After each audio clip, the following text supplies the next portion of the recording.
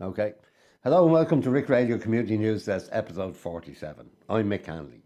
Later in the programme, we talk with Brian Kirk from Dublin City Council about the new proposals for the area around Ringsend Library.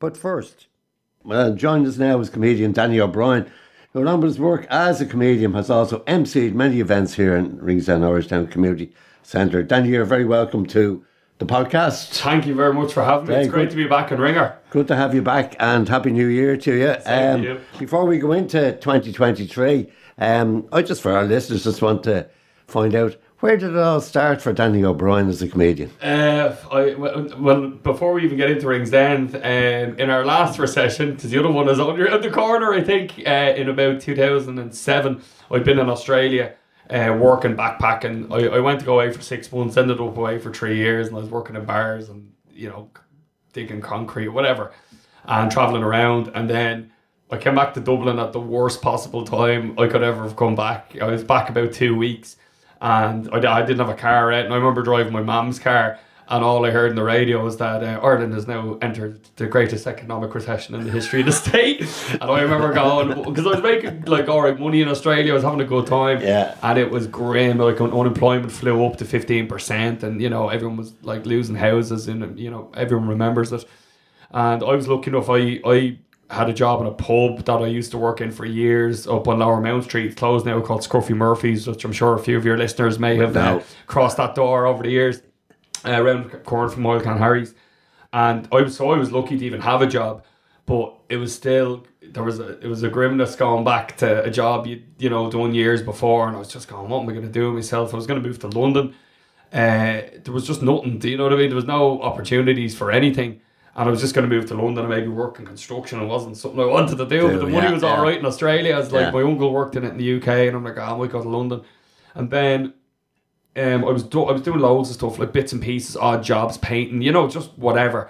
And then my mother actually said it to me. She's like, you're not happy. You should either go travelling or do something that you're into, because you're just kind of tipping away here. And she found a writing course that you could do in Doyle's pub. And it was like a writing for comedy type thing. And I've always been interested in comedy, but I grew up in Wicklow. There was no comedy clubs. There was no... Do you know what I mean? I did a couple of plays in school, but it was as amateur as anything could possibly be. And I think I'd honestly only been to about maybe 4 or 5 comedy gigs my whole life. And most of them were in Australia. I went to see Dylan Moore in Australia. I think I'd seen Des Bishop and a few others. So I did this writing course, and at the end of it, you had an option to do a stand-up set. And I did it, and no, I couldn't even watch that back now. I cringed so much, you know what I mean? But it still went really good, and considering it for a first gig, and I just loved it. I was super nervous beforehand, panic attacks, brown paper bag out the side of Doyle's, sitting outside. Had about 4 pints just because I was absolutely rattled. The second gig I did then was in Barry's Hotel, which was up over on the north side, and that was awful. There was about 6 people at it, and I died on my arse. And then the third gig was in the Battle of the Axe in the Halfpenny, which is kind of a legendary little comedy competition where you win a little lucky rubber duck. That's it. It's a stupid thing. You get a little piece of paper. But I won it. And after that, that was it for me. I was just kind of in. And I then spent years still working. I moved into doing youth work and social care, which is something I'm now kind of involved in again in comedy. That's kind of come full circle through workshops and stuff like that. And, you don't make any money in comedy for the first few years, same as a musician or anything. So you're just gigging. I remember driving to Middleton and Cork to do a 7-minute set unpaid. Do you know what I mean? And then flying over to England on Ryanair's, sleeping on couches. Just did that for years. And then you start getting better spots. Then you'd start getting full weekends. Then I got into the Laughter Lounge, and it just builds. It's like anything. It was nearly 14 years ago now, so it's and you're still it's still work, but I love it. You know what I mean? And I love the crack, and especially down here, the amount of people that I've met through the TV show we made in O'Reilly House, and that was a pandemic thing that just happened because of, it was just the way it was. But I think the way you get to meet people and connect with people through comedy and through gigs is what I love the most about it. I love the gig itself, but you kind of make so many friends and memories with random people that you would never meet in any other way. I just did a load of gigs in Mexico and Central America, and other comics and stuff will really look after you when you go to different countries. So it's good crack. It's a lot of work, but it's good crack. It sounds, when you said earlier about the six people, like standing up in front of them and that kind of thing, that's quite difficult. And like, it never put you off or anything like that. Is it the case that you have to stick with it? You have to stick with it. And it is horrible. And the one thing I do say as well is you never learn anything from the good gigs. Ever. You know what I mean? If you have an absolute ripper of a gig, you learn nothing. You're not coming away from that gig any better as a comic than when you went into it. It's only those bad gigs that you really learn from. Like, even down here, we were doing like gigs in a pop-up tent during COVID, and the wind is blowing and people are locked. They haven't been out of their house for for a year. And, I do school workshops, and even the Christmas gigs this year, all through December in Dublin, were absolutely bananas because people hadn't really been out for 2 years. And people were just in, like, anyone who's listening to this who saw Dublin City over December, I don't need to explain to you how chaotic it was. So you can only imagine what it was like being on stage trying to entertain people. And it was just all picture and no sound, you know what I mean? Without a doubt. You mentioned Central America, and you were over there recently, I think, was it? And that. Tell us a little bit about that and how that all came about. When we made the lockdown, special in O'Reilly House, the weather started getting worse as we headed into winter, so we couldn't do outdoor gigs anymore. And then my friend who I worked with in New York nearly 20 years ago when I was like a kid, I used to work with him in a nightclub owned by an Irish fella, and I actually can't tell you his name because he's in jail now, so it wasn't exactly turns out he wasn't a straight businessman, but we were working in this nightclub bar over there, not strictly legally, let's just say. And so my mate ended up marrying a Guatemalan, and he moved to Guatemala, and he's had an Irish pub there for years, and he was always at me, come over. And then during COVID, he said, Danny, do you want to come over and do some outdoor gigs here? The weather's nicer. And he says, COVID's not anywhere as strict as it is in Ireland. So I just figured out a way to get there. I had to go to Belfast, fly Belfast to London, Frankfurt, Mexico, Guatemala. It was just like, took me about 3 days, And I just loved them. And do you know what? The people I met in Guatemala are so similar to like the people I met in Ringsend. Just super sound, like working class, sound people. And they would just do anything for you, like, you know what I mean? And I just had so much crack. We donated the money. Like, we didn't charge much for the gigs because, like, people don't have the money to be spending or whatever. But whatever we did get, we donated to like a local school, which I'm still involved in now. So this trip, we were able to do, I think we raised about $1,000 something like that. That's great, yeah. That money was able to pay for a party for 66 kids in my a school run by an Irish fella called the Integral Heart Foundation. A week shopping for 44 of their families, and it put a new roof on the school. Oh, fabulous. And that, like, for one gig, the gig was chaos because my mates all disorganised and it was outside in an Irish pub, and you know what I mean? That's the kind of thing you love and the memories you like having, and Ringsend's very like that for me as well. Like, you're connected to that community then forever, And during COVID, how bad was COVID for you, kind of thing? Because the entertainment business really just sank in many ways. My diary got wiped. Like, people think, they were just gigs you've booked, but some of those gigs took 10 years to get. Like, one of them was a tour in New Zealand, like, and that taken me, like, I had to get the owner of the whole New Zealand Comedy Festival, convince him to come and see my show in Edinburgh, and then they have to then take a chance on you and bringing you out, you know what I mean? It's not like you... And that happened with you with Australia, though, didn't it? Yeah, Australia, New Zealand, Hong Kong, they all got wiped out. Yeah. And, like, I was lucky, we started doing shows down in George Reynolds with Derek Buckley. He was doing Buckley's Bingo and all that crack down there. We did a few outdoor shows. Some of them were great crack. Some of them were one of the worst things I've ever done in my life. Like, we're getting cans thrown at us, nearly getting the legs bitten off us by someone's Rottweiler. Do you know what I mean? And it's you know what it's like down here. Every time you go into a different block of flats, depending on what's going on that day, the vibe changes. Sometimes I've got into a rattly, I was like, all right, Danny, what's the crack? And then you go in, it's like, who are you? Do you know what I mean? It depends on, if you might be dressed a bit like a guard that day, or I don't know. But then we did that. We did those outdoor shows. Then we did the shows in O'Reilly, the TV show. And then we did Ringsend Comedy Festival, which was in August. And then I did loads of online shows, which were really difficult, but I was still lucky to even be able to be working during COVID. Yeah. But, none of us got into... Did you set up that garden gigs? So garden gigs is what we did, the festival, and then we did loads and loads. I think we did nearly 100 virtual gigs, and did loads of charity gigs, and was mad. Like I did over 100 shows in my sitting room. Do you know what I mean? And it's How difficult for getting the content for that, Danny? What do you do for that? The content wasn't the issue. It was trying to you have material. Yeah, it's trying to get material across the screen without having that human interaction.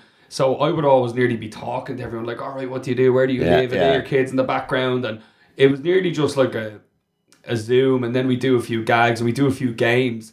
So we'd make people get up off their arse and go, right, first one back to their chair with like a toilet roll and a butter knife wins a voucher. Because it was just about getting people interacting with each other. And in fairness, a lot of companies just did their best. People were dressing up in Christmas gear and there was a bit of slagging and we do like little quizzes and stuff like that. And I think anyone who did the best they could to diversify got through COVID. Yeah. You know, it was traumatic for everyone. Like, and I genuinely think everyone in the world, not just Ireland, should have taken a week off after it all to kind of process how mad it was on everybody. Like, the Hong Kong and China are still in the thick of it. Because I think we all just went back into it too quick.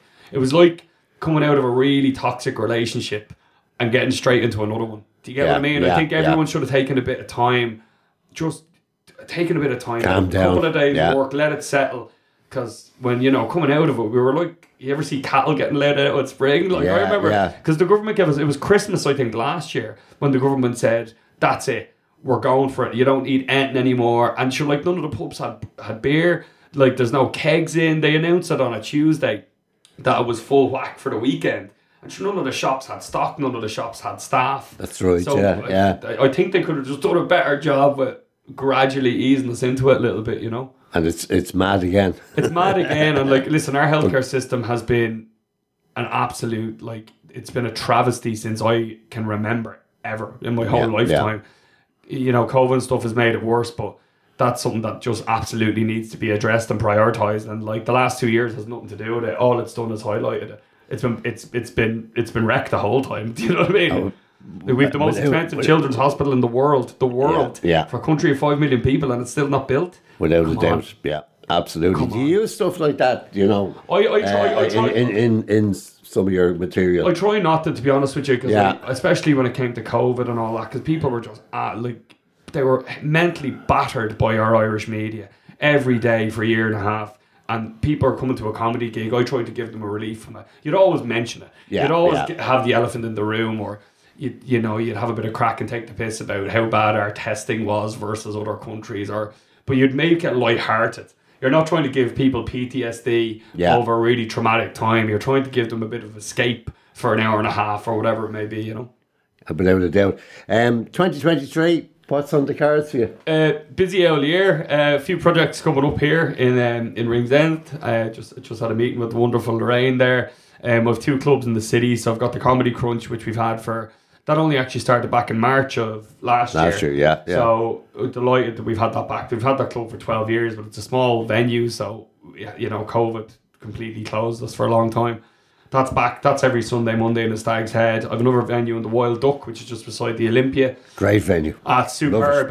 It's beautiful, and plenty of heads from this surrounding community have been here. Even your Lord Mayor came in, nearly had to kick him out. But so I have them, and then I've got a tour that I'm doing at the moment called The God of All Things Bad, which I wrote in Central America. So that is going to go through Ireland and England this year, and then it's going to go to New Zealand Comedy Festival in May. Brilliant. And then I have another festival called Big Night Out Festival, which is a comedy festival I produce. That's going to Zurich, Prague, and Abu Dhabi, Bahrain, and Dubai. Fantastic. Fantastic. So, you said that when you were in Central America, you wrote the comedy play for this one. Tell us a little bit of the process, say, of writing comedy. I can only write by doing. Like, I've loads of comedians that are like, I did 3 hours writing today. And when people say that to me, it reminds me of the fella in school. I go, I did 3 hours studying last night. Do you know what I mean? I just like, listen to the radio. I just think it's bollocks. Like, I just like, for me, to actually write anything, like all my material about the flats, for example, is genuinely about what happened that night. You know what I mean? Like, the guards were called, for example, and after we made the TV show, and there was a bit of, it probably wasn't essentially legal socialising at the time, given the restrictions, but we were outside. Everyone was fed up. It was during the summer, and they sent the guards in because I don't know how many people live in O'Reilly House, but say there was maybe 100 people. There was obviously probably double that in bed at this stage, making a bit of noise. Absolutely fair enough, right? Yeah. So the guards were called, and everyone was kind of sitting at their different tables, their family groups. Do you know what I mean? Remember the way it was? And the guards came in and they sent in like 5 of the youngest and smallest guards I've ever seen in my life. And I'm there going, are you mental? Like, what are you thinking sending them into O'Reilly, telling everyone to go to bed? And I was just hiding behind the plant boxes, like looking at it going, this is going to be carnage. And they went up to the group of like the elder women, like who are, let's face it, the bosses of all of these flats. Like they are like the mafia leaders. Like it's all the grannies, you know, the collective grannies that all sit together.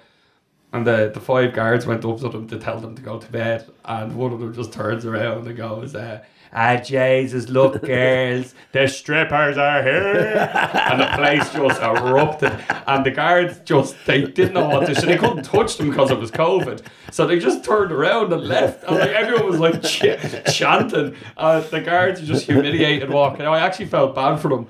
But it's that kind of stuff that I love. And you can't write that stuff. Do you know what I mean? Like, that's just inherently funny. And that's Dublin inner city wit in a nutshell, you know? Yeah. Tough ones, all right. For anyone starting off in the game, what advice would you give them? Gig, and go see as many gigs as you can. And this has become a habit with a lot of newer comics now, particularly internet comics and stuff, who may have a big social media following.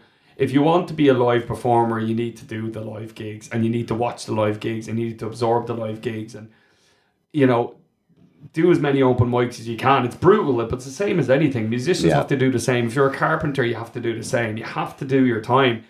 You know, you have to do your 10,000 hours, or, you know, to be hard good at work, Danny, I suppose. That's it. But just work hard, and like, if you're into it, it won't be hard work. If you actually love it and you want to do it, whereas, do you want to do it because you love comedy, or do you want to do it because you want to be famous? Yeah. And that's 2 very different things. But if you work hard and you love comedy, you'll end up being a good comic, you know, because you're invested in it, and you'll develop your material, and be a bit critical on yourself. Like, don't beat yourself up if you have a shit gig. I've had tens, probably I'd say over 100 like howlers in my life for various different reasons, and they're the ones that make you better. You really learn nothing from the good gigs, but I would absorb yourself in it. And as much as like Netflix and stuff is great to watch all of that, you need to find your own voice as well. Because a lot of comics watch loads of comics and then try to be them. And the worst thing you can be is a bad version of someone else. You have to find your own voice. And who am I? And I didn't know who I was in comedy for a long time. I was ranting what I thought, but it wasn't me as a person. And it takes a good few years to actually be yourself, if that makes sense. Yeah, absolutely. Whereas you're not just trying to project, here's my ideas and you should all laugh at them. Whereas if you kind of find your voice a bit, once you know who you are and you're comfortable with who you are, then you can start writing material as you. And that's when it kind of becomes fun. And I think just keep gigging, take advice. Like a lot of comics to me have been like mentors to me, like John Cleary, Carl Spain for the last decade. And I still ring them to this day. I'll be ringing after this. Listen, I've got this bit about this thing. Do you think that'll work? And I go, yeah, well, maybe try this. And then I'll message them and go, that died and that's ours. Sorry. You know what I mean? You know, like that's the fun of it, and that's the game. And there's a great thing of thinking about something in the car on the way to a gig and going, I wonder, is this funny? And then you give it a go and it works, and it's like, oh man, that's deadly. You know, it doesn't work all the time, but when it does, it's class. And that's for me why I love comedy, because it's being able to just think of something, say it, and see if other people react to think that they get that the same way you do, I suppose, you know. Yeah. Have you any ambitions for it? What's your ambitions for the I have to write a new show, so I'm trying to get that done. So I'll have to write a new show for August. I want to tour this one. I'm doing a little bit of telly in New Zealand, which is going to be a bit of crack. And I have a few TV projects in the pipeline as well. And maybe a little podcast. So I'm always spinning about 50 plates. I probably need to take a few plates away, put them back in the dishwasher. But lots of exciting festivals and a few cool projects connected with this community in particular in this centre, which I always love doing. And I'm really grateful for one thing during COVID, I have to say. is that I knew a few mates from Ringsend that I just have known for a few years, but I never would have connected to this community had it not been for COVID. And that's, for me, one of the positive things that's come out of it. Yeah. Because then we wouldn't have done the thing in our Ratley house. We did a Santa bus thing where we dropped off loads of presents to all the OAPs in the area, which was one of the highlights of the COVID Christmas, if you will. And then the Ringsend Festival was just savage, like, and it was... those little things for me are the things that I love, and the things I look back in the year. You know, I love the clubs, love the gigs, yeah. But they're the memories that you look back on and go, that was something that was really, really cool to be part of, you know. Well, we wish you lots of memories for 2023. Yeah. Danny, thanks a lot for coming into us. We look forward to seeing you again. I know there's plenty of things at the pipeline down here. You picked this ticket there. Come and join us at our Retro Cafe. Open weekdays from 10 until 2 here in the community centre. Come and check out our Karen's culinary delights. You're listening to the Community News Desk on Rick Radio. I'm joined by Brian Kirk, the Administrative Officer of Dublin City Council in the southeast area of Dublin. Brian, you're very welcome to the programme, and thanks a lot for coming into us. Shortly before Christmas, there was a public meeting here in Ringsend Irishtown Community Centre regarding the area all around the Ringsend Library, which was for the locals and for the public. And there's plans in place to change that whole area and also connect it to Ringsend Park. Can you just outline to us exactly what happened and where are we with the process? Yeah, thanks, Mick. It's great to have the opportunity to talk about it. Yeah, we did have the meeting, and I suppose that was the culmination of a number of years' work on the project here. It dates back to a local environment improvement plan that was done here. We started in January 2016, where we spoke to the local people about the Ringsend Irishtown area and, you know, what could be done to improve the environment, things like that. And the two main areas to focus on that came out of that was Library Square and Ringsend Park. And they're two great amenities. The library is a great amenity in every local community, as is the park. And I think in Ringsend we're very lucky to have a great sports park, you know, with loads of sports facilities. And I think like parks and libraries are the two remaining great free things that the country give to the people, which I think it's really important to promote these things. So once we'd adopted that plan, the South East Area Committee, the elected members, the councillors, adopted the local environment improvement plan in June or July 2017. So we decided we'd focus on Library Square because we felt that was the most important of the focus areas that came up, and we wanted to make that, as people indicated, a kind of a focal point for the community and for Ringsend Irishtown area. So we appointed consultants, Mitchell and Associates, to work with us on bringing it to planning stage. And we're, after a number of years now, we're finally getting near planning stage. And I suppose the meeting that happened in December was the culmination of a number of meetings and interactions that have happened with residents and businesses in the area over the last few years. And of course, COVID probably delayed us slightly to some degree. Absolutely, yeah. I think everyone uses that excuse to some degree. But I think the main thing is that we're still going with it. We're getting very near to the stage where we'll be lodging the plans. So I think this meeting that we had recently with the community was great because it was an opportunity for people to come and look at a pretty highly designed plan for the area, for the library itself, the extension to the library, and for the public realm, public square around the library. And it gave them an opportunity to really focus on it and give us some feedback. So we're at the moment, our design team are looking at making changes to that before we go out to planning. And I think, you know, it's a very, very, I suppose it's quite slow, people might say, but it's a very detailed operation in that we need to satisfy a lot of various departments within the City Council. We also have to interact with the National Transport Authority in relation to traffic and things like that. So, you know, we're getting very near to having a finally designed plan that we can bring to planning, and we'd hope to be doing that in the spring this year. Oh, fantastic! That near, yeah. Yeah, I hope so. Now there are still there's a number of things.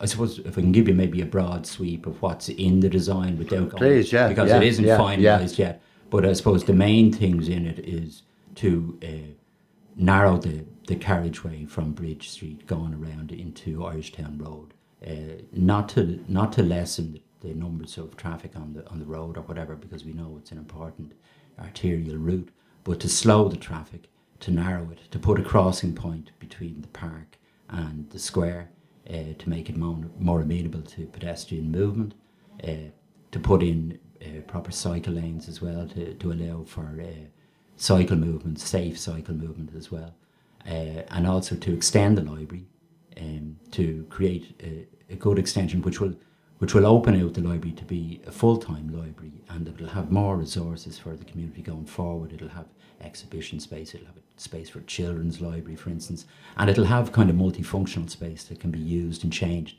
depending on what the library needs and what the community needs. And it's potentially a public building that can be used outside of library use as well, in the future for community as well. Yeah. So that could be really important. And then the square itself, as I said, the roadway will be narrowing, so whatever bit of public open space we're losing and extending the library, we'll be gaining back public space from the carriageway. We'll have better sight lines for traffic and for pedestrian movements. We'll have safe movements, say, for kids coming from the schools on Cambridge Road through the park to the square, hopefully using the library and like everywhere else, I suppose, in the city.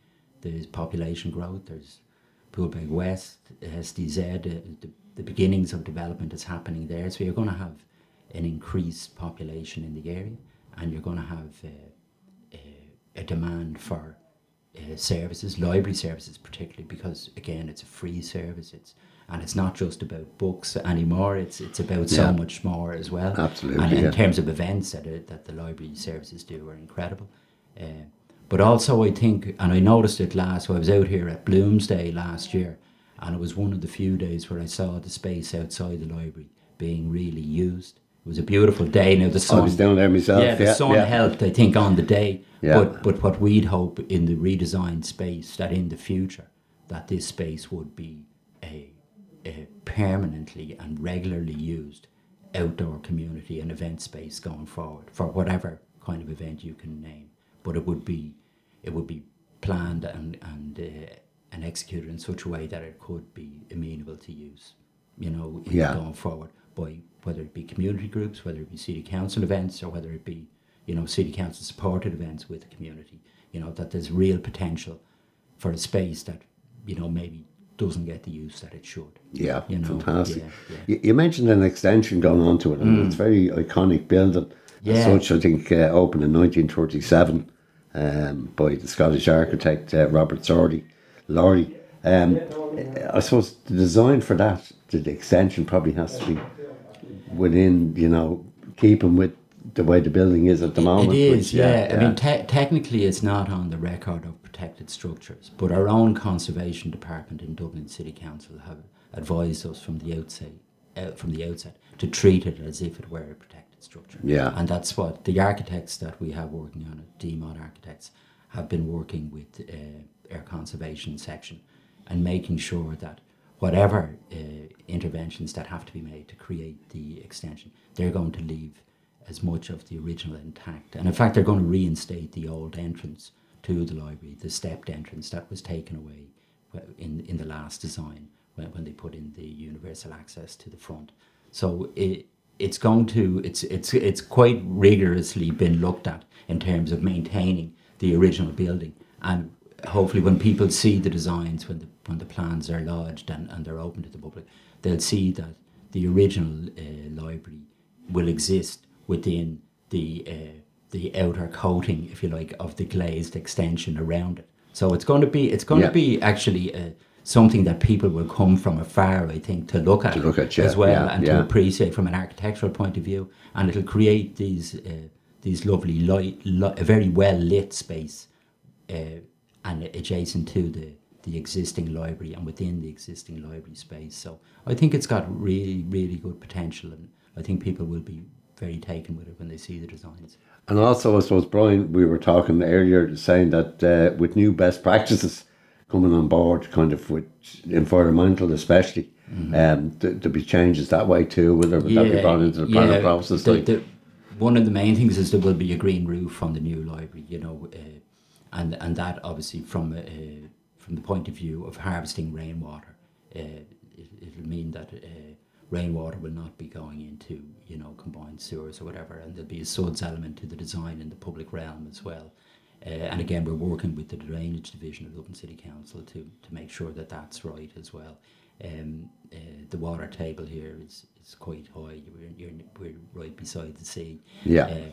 And so, I mean, these are the kind of details that we kind of have to get right before we go to planning, and I suppose these are the things that add to the time frame. You know, you know, when you're talking about how long it takes to get from an idea to an executed plan. You know, so, and that's what's in my head at the moment. Like for people who don't understand it, you talked about the planning maybe coming on board in the spring, but like. What's the process then after that, you know? I suppose the process is different for it as well. It's not like an ordinary planning application where, you know, where a private person or a private developer would lodge planning. When a local authority is doing works like this, it's slightly different in that, like the Southeast Area Office, we will lodge the plans with our own planning department in the City Council, and the planner will make a recommendation as normal. But it doesn't get signed off by the manager as a normal planning application would, or approved by the executive. It has to go before a meeting of the elected members. So the full City Council councillors have to vote on it. So it's very important, I think, that councillors buy into what we're trying to do here, and we've kept them, you know, apprised of what we've been doing from the get-go. And I think it's safe to say we have good support from the 5 councillors in the South East Inner City ward, but also within the South East area. Now, the wider council will all vote on it at the end of the day. But so you'd be talking about similar to kind of time frame to a private planning application, about 3 months. You'd have a 6-week period. When the plans are lodged, there'll be site notices up on the square, so public will know. They'll have an opportunity to make a submission to the planning department within 6 weeks from the date of lodgement of the plans. So, and there's no fee, unlike the private ones. I think there's 20 or 25 euro fee for submitting to a private planning application now. There's no fee for a local authority works job, so you can just put your notes in writing. We will have copies of the plans in the local library as well, so people don't have to go into the civic offices to look at them. So they can look at them. We'll probably put sheets there, or they can write their own comments. The librarian there will collect them and pass them on to the planning department. So everyone's comments, when they get a chance to look at it, will be taken on board.